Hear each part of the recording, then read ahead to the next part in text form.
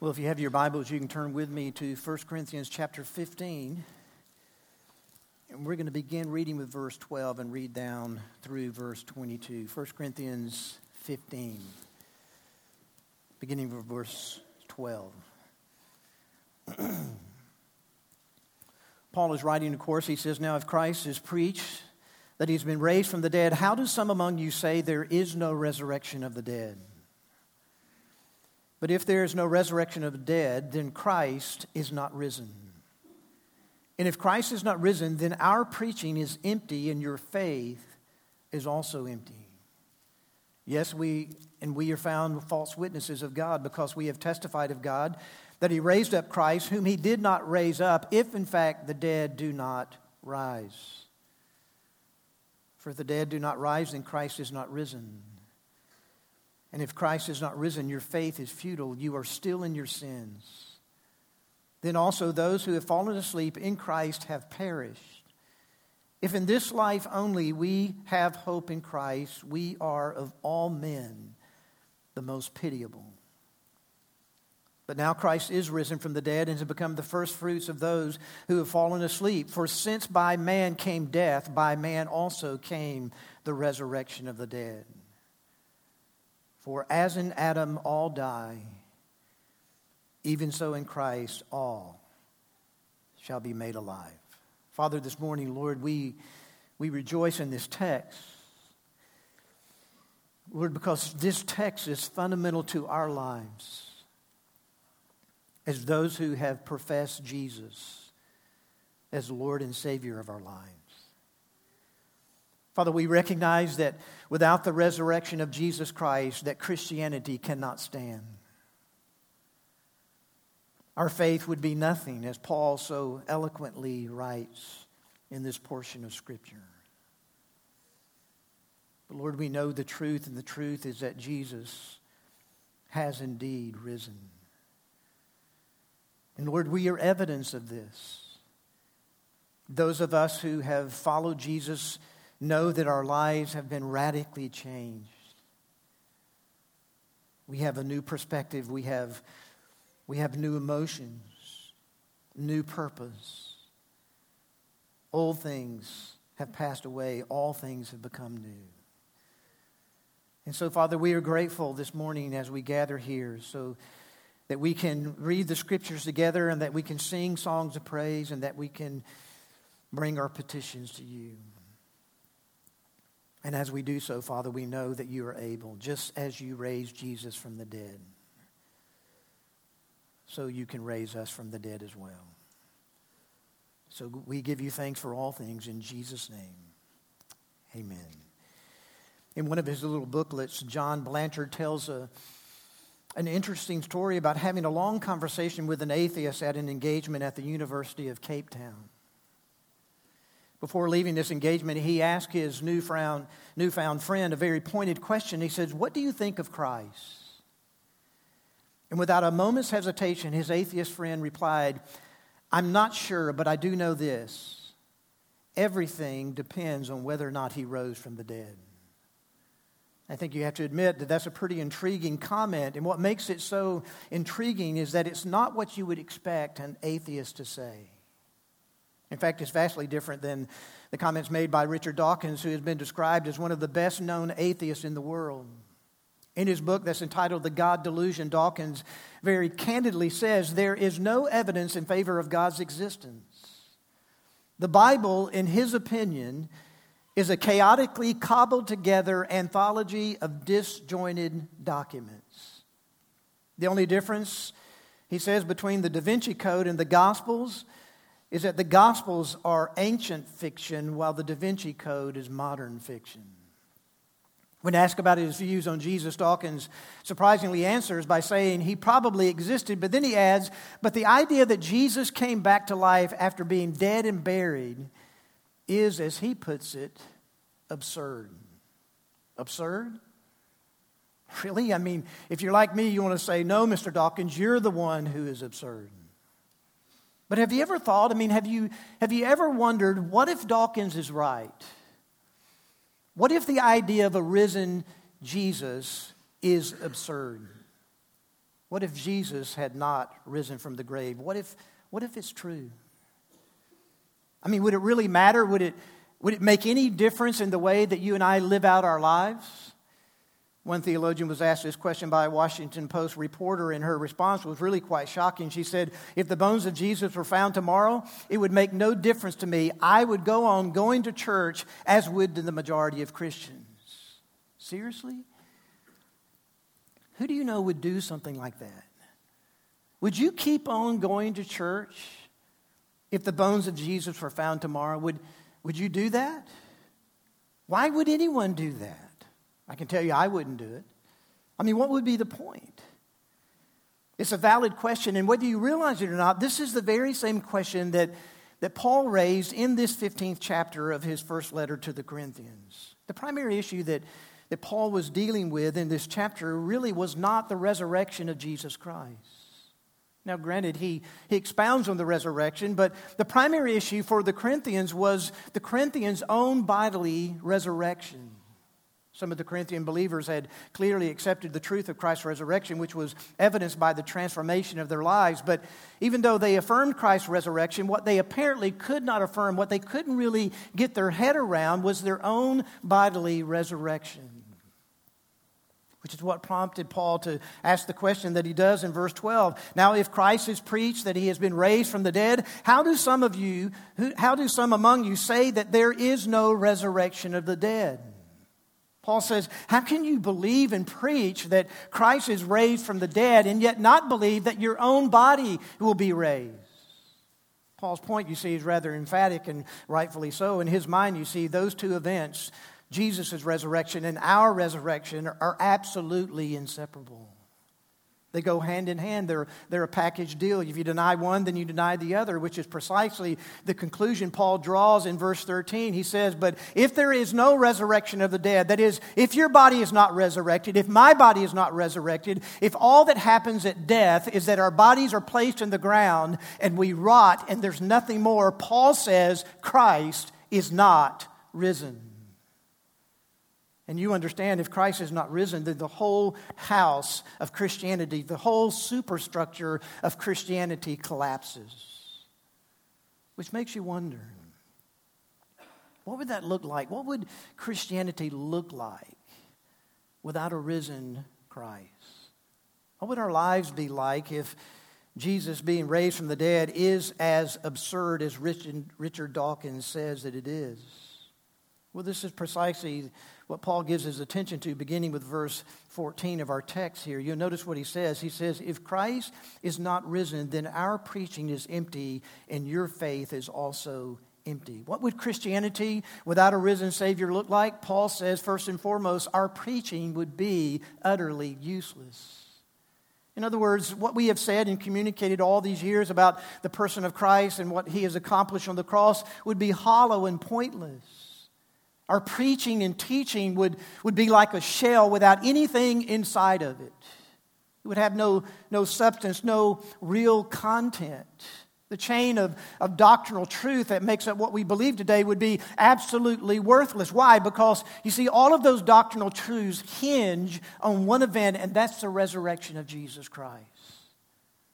A perfect example of this is found in what Paul says at the very beginning of this chapter as he writes to the Corinthians. He reminds them of the centrality of the gospel of Jesus Christ to their lives. And this is what he says. He says, moreover, brethren, I declare to you the gospel which I preached to you, which also you received and in which you stand, by which also you are saved, if you hold fast that word which I preached to you, unless you believed in vain.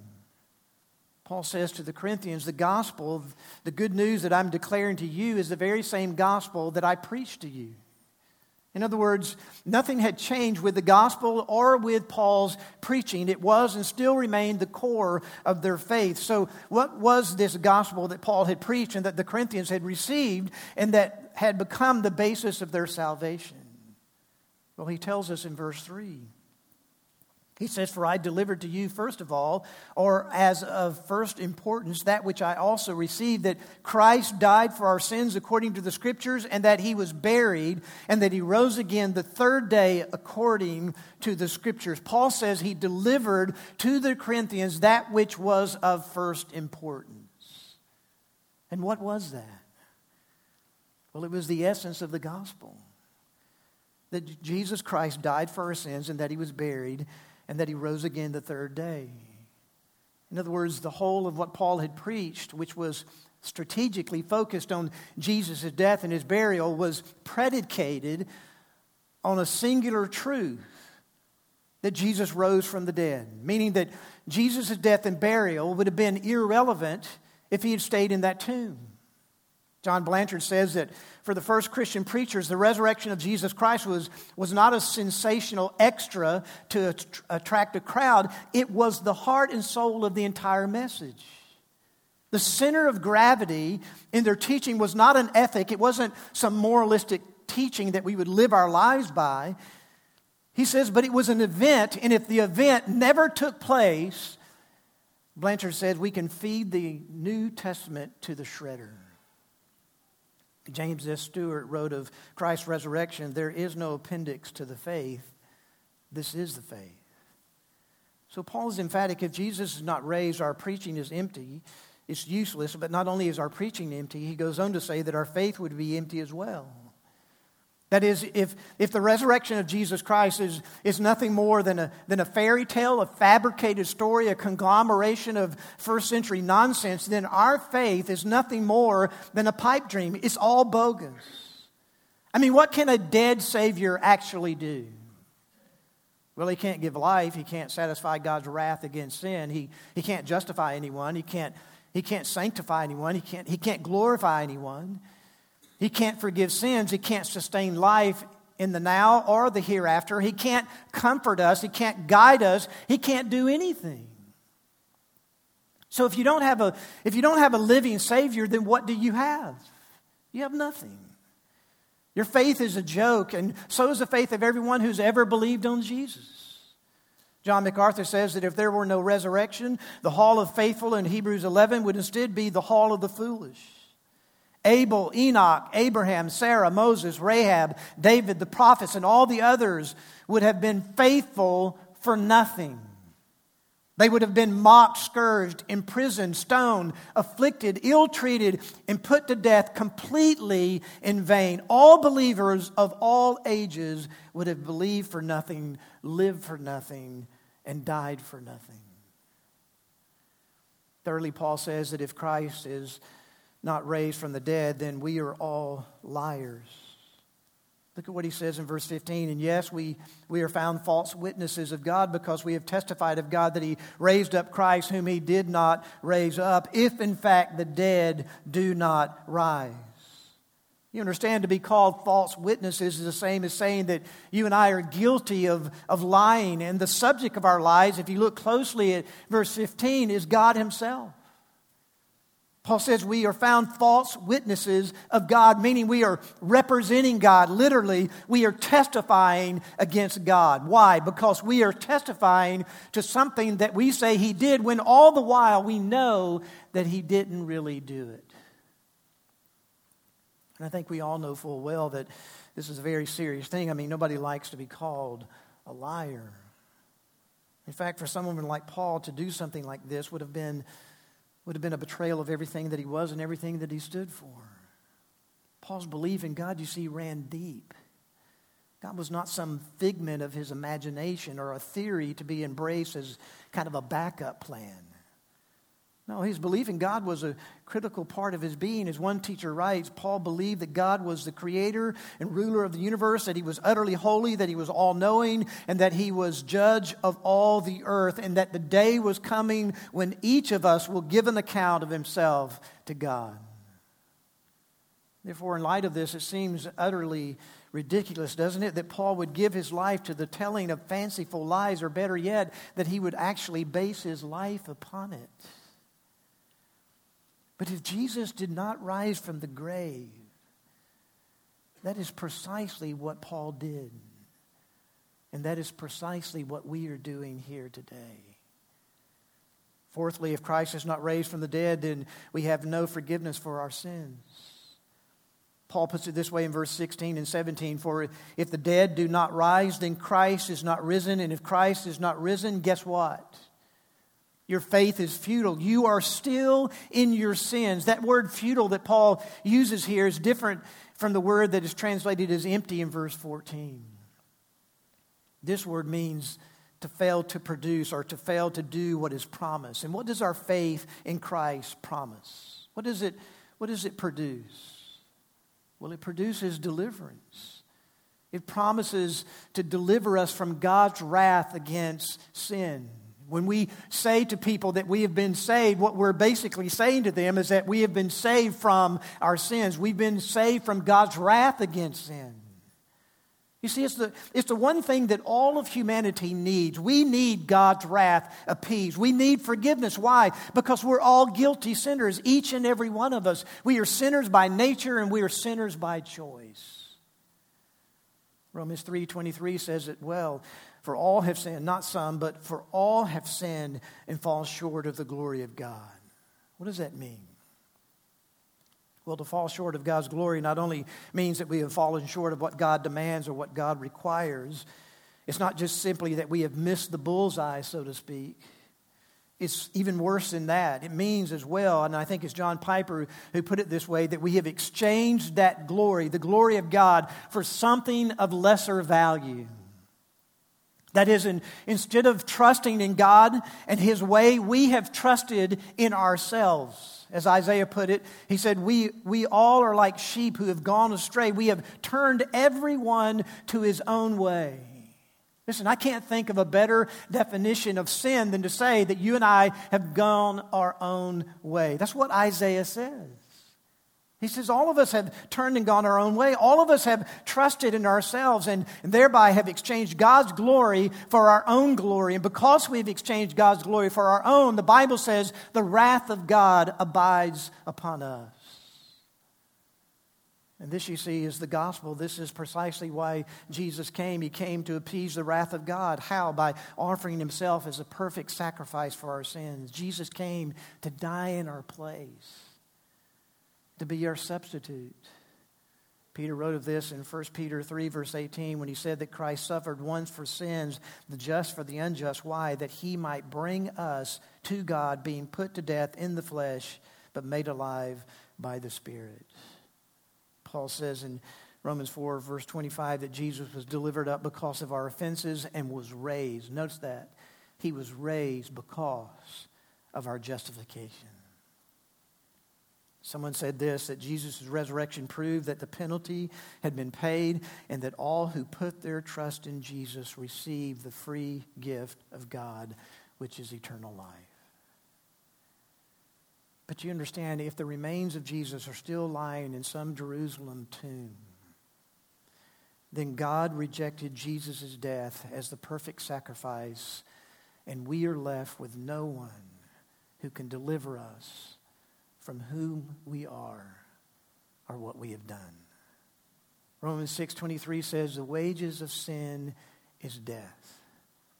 And if that is true, then we have no Savior to deliver us. Then the only prospect we have for the future is eternal punishment and death. Fifthly, if Christ is not raised, Paul says all of our loved ones who have died with their hope in Christ are lost.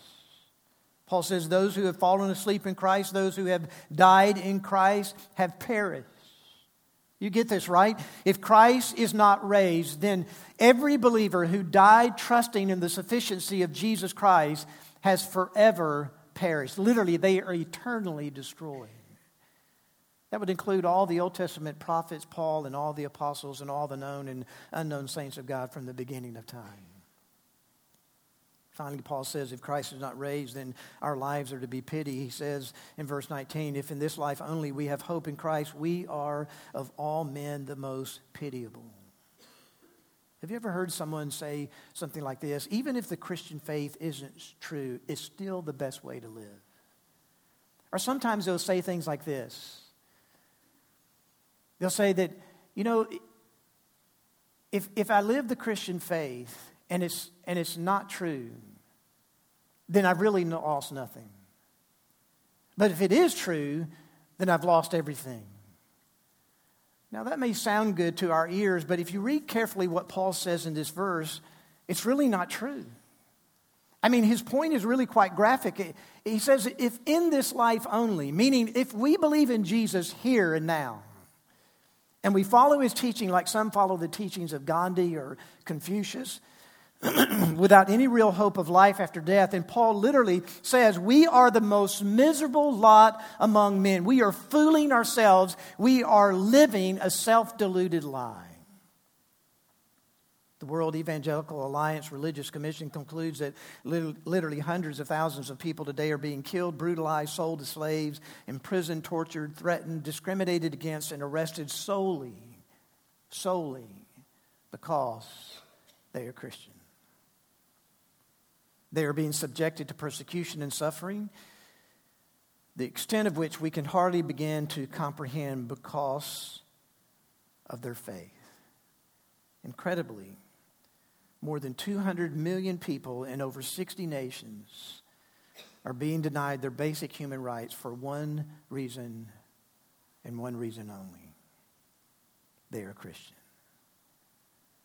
But if Christ is not alive, then you have to ask the question, what's the point? Their suffering and their boldness to stand for Christ is absolutely meaningless. And Richard Dawkins is right. So where does this leave us? Well, it leaves us with the truth. And where is the truth? The truth is found in a risen Christ. And when I say a risen Christ, I'm not talking about some figment of an overzealous imagination resurrection or some ghost-like substance resurrection or some bait-and-switch resurrection. I'm talking about a real flesh and bones resurrection, just like Paul describes in verse 3. Notice again what he says, "For I delivered to you, first of all, that which I also received, that Christ died for our sins according to the Scriptures, and that he was buried, and that he rose again the third day according to the Scriptures." Now, Paul could have stopped right there. But he didn't do that. Because I think he knew that it's one thing to just say something, but it's another to prove it. And that's what he begins to do in verse 5. He says, "And that he was seen," that Jesus was seen by Cephas, who is Peter, then by the 12. After that, he was seen by over 500 brethren, at once of whom the greater part, he says, remain to the present. But some have fallen asleep. He said, some have died. After that, he was seen by James, then by all the apostles. Then, last of all, he was seen by me also, as by one born out of due time. Paul makes it very clear that Jesus' resurrection was not some unsubstantiated event. No, he says there were literally hundreds of eyewitnesses. He was seen by Peter, by the disciples, by James and the other apostles, by Paul, and then by over 500 of the brethren, who Paul says at the time that he was writing this letter, the greater part were still alive. That is, they were living, they were walking, and they were able to give verbal testimony to the resurrection of Jesus Christ.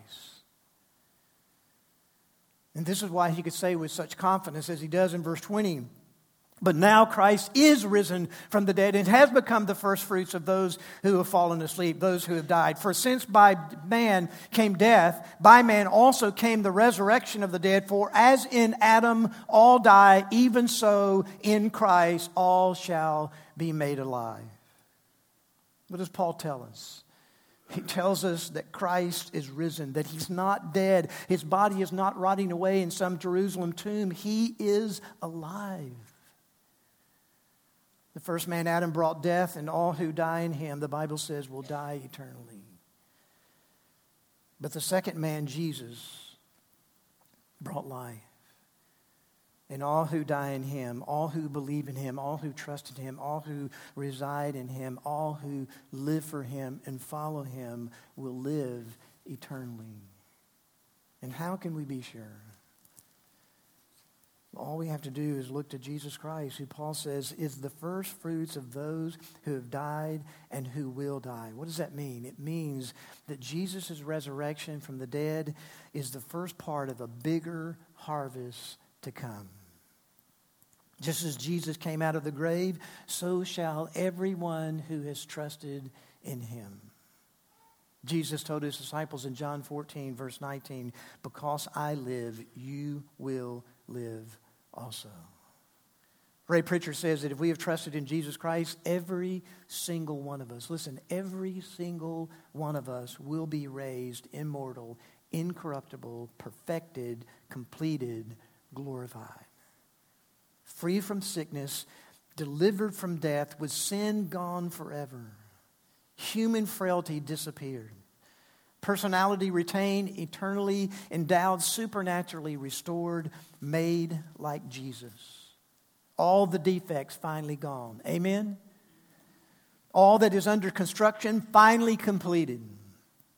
With healthy bodies, with clear minds, with undivided hearts, in company with all the saints of all the ages, in a multitude that no man can number. We will gather around the throne. He says we will rejoice and laugh and sing. We will know each other more deeply. We will love more completely. We will think more clearly. We will still be who we are, and yet, he says, we will be more than we have ever been.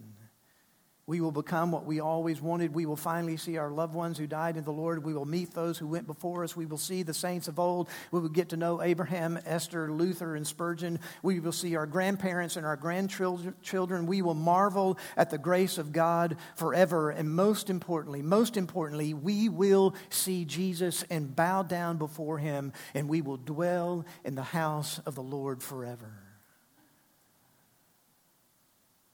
You see, if you're a believer here this morning, the only fitting response to all that we've seen and all that we've heard from this text is to fall down on our faces and to cry out, Jesus is risen, and we are saved. Today, you see, is a day of worship. But if you're not a believer, if you're still in your sins and separated from Christ, today is a day for you to consider who Jesus is and what he has accomplished. The frightening thing is that today may be a day of hardening for you. You may hear the gospel, you may hear the good news and reject it and walk out here still in your sins. But today may also be the most glorious day that you've ever experienced, because today may be the first time that you actually see. And if that's the case, if you are seeing this morning for the first time, my appeal to you is to run to Christ, trust him, believe on him, repent of your sins, and he will save you. He will by no means cast you out. Let's pray.